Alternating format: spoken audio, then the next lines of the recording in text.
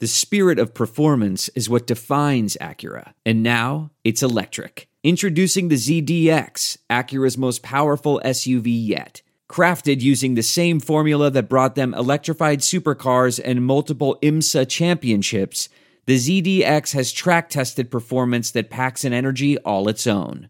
Unlock the energy and order yours at Acura.com. All right, you get a second happy hour freaked out this week, along with drunk issue and all that fun stuff. So, Andrew, today's topic, we were talking about this the other day, and we thought it would be fun to talk about. Is this the deepest Saints roster since 2013? In the sense of they might be able to absorb all these disastrous injuries because they're deep and they're not going to have a bunch of UDFAs making the roster and, God forbid, playing. Yeah, so it's interesting. I do this exercise. Now, first of all, let me start by saying, there's a lot of sites out there that says the Saints have kind of the worst talent or the least depth in the NFL, or, they're kind of in the bottom half of the league. And I agree with that from the sense that they're not very top heavy. Like, if you were to ask me what stars they have, I'd say, obviously, besides Breeze, I'd say Cam Jordan is maybe knocking on the door and Mike Thomas is knocking on the door, but I would say neither of them are NFL stars. They're close. And then I would say no one else. I mean, you could argue maybe Morstead, but he's a punter. Maybe Armstead, but he's hurt. So, there's a couple guys that are fringe stars, but I don't think the Saints roster is very top heavy. I don't think they have a lot of superior talent.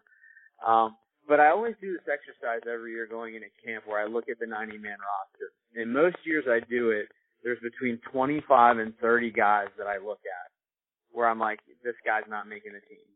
And there's always a few surprises. There's your East Abdul Caduce's, there's your, Ken Crawley's or whatever, where guys that you don't expect to make the team kind of come out of nowhere and make it, either thanks to injury or surprise at camp or special teams ability, whatever.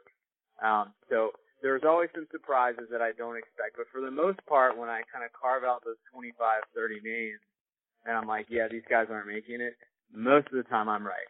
It's about 90, 95%. So, you can, if you look at the roster, and most fans can do this if they know enough about the players, you can pretty much bring it down to 60 and say, yeah, these 10 guys are basically battling for 3 spots. And you pretty much know even before camp starts. Yeah. And then injuries change things and whatever. But so this year, kind of doing that same exercise, I can only really count 10 to 12 names. There's a lot of just either guys coming back from injury, guys that have been in the NFL, guys that have done it. There's really 10 to 12 names. There's a lot less UDFAs on the team this year, on this 90-man roster than in the past. And there's only 10 to 12 guys where I'm like, yeah, this guy's not making a team, definitively. And otherwise, so I just think there's a higher percentage of guys that have been in the NFL that have done it that I can't discount.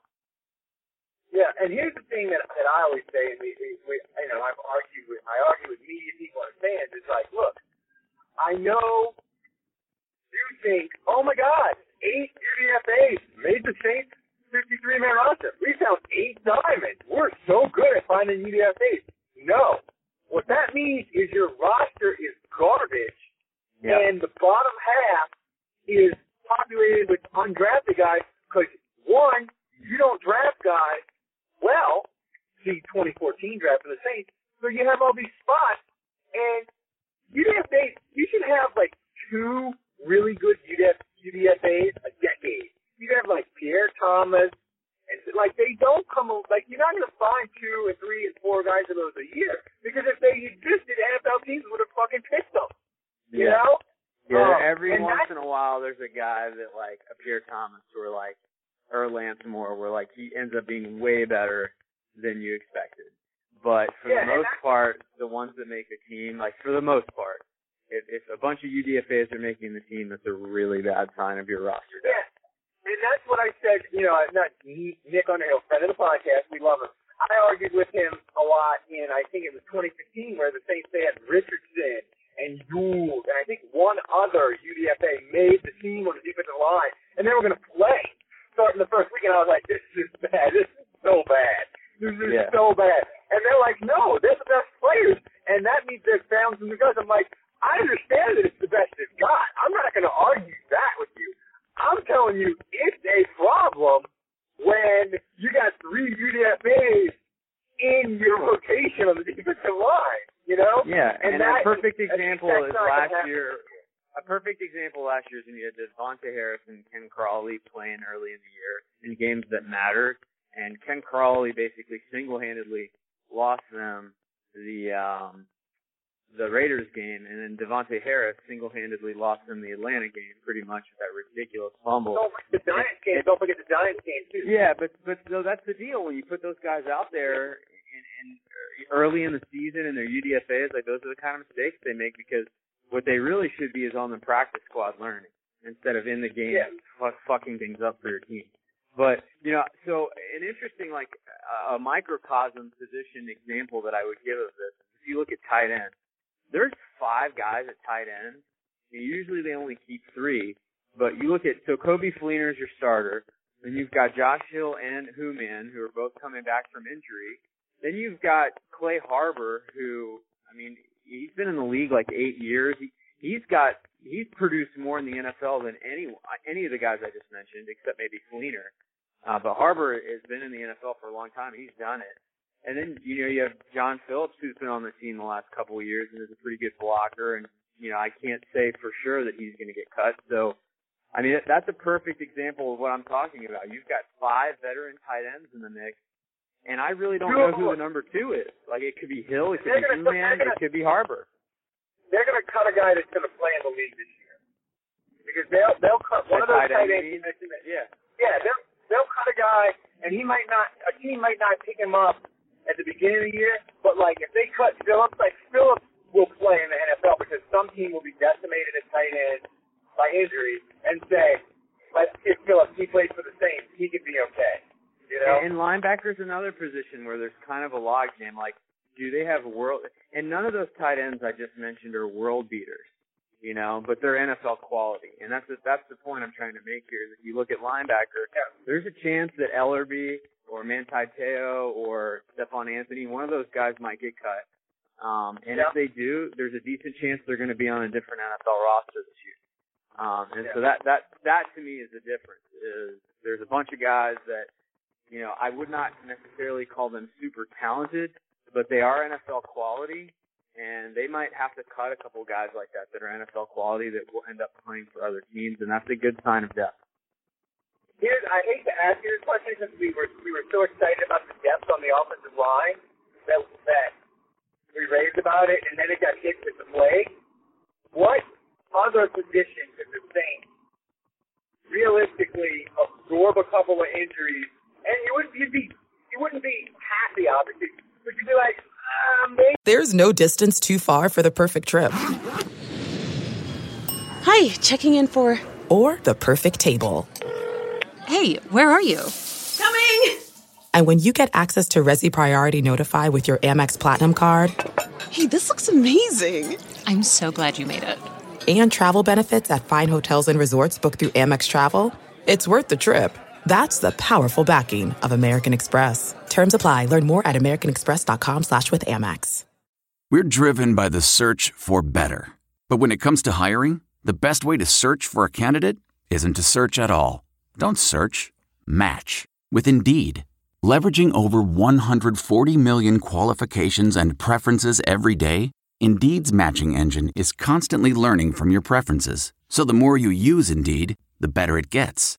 And listeners of this show will get a $75 sponsored job credit to get your jobs more visibility at Indeed.com/match.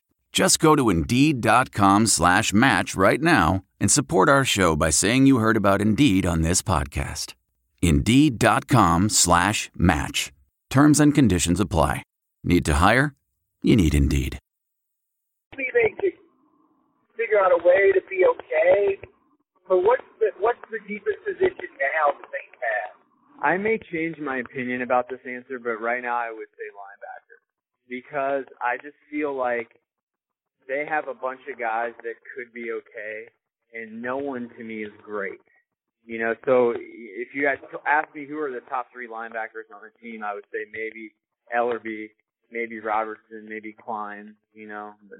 But then you've got Manti Te'o, you've got Stephon Anthony, you've got Nate Stupar, you've got Anzalone. So I'm not sure that I just named 7 guys.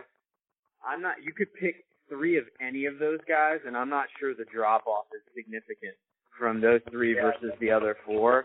So, you know, if you lose 2 of those guys, it could be any of the 7 I just named. And you still got 5 linebackers that are capable of being decent. So I don't think anyone's awesome, and I don't think anyone is god-awful from those 7 names I just mentioned. So I feel like linebacker is set up pretty well. And we have 90 seconds left. What's the position where they need good health? They need pristine health to have a shot this year. Well, I mean, it's funny. I would have said offensive line was one of those positions besides linebacker, but now, you know, they've suffered the 2 injuries they could suffer.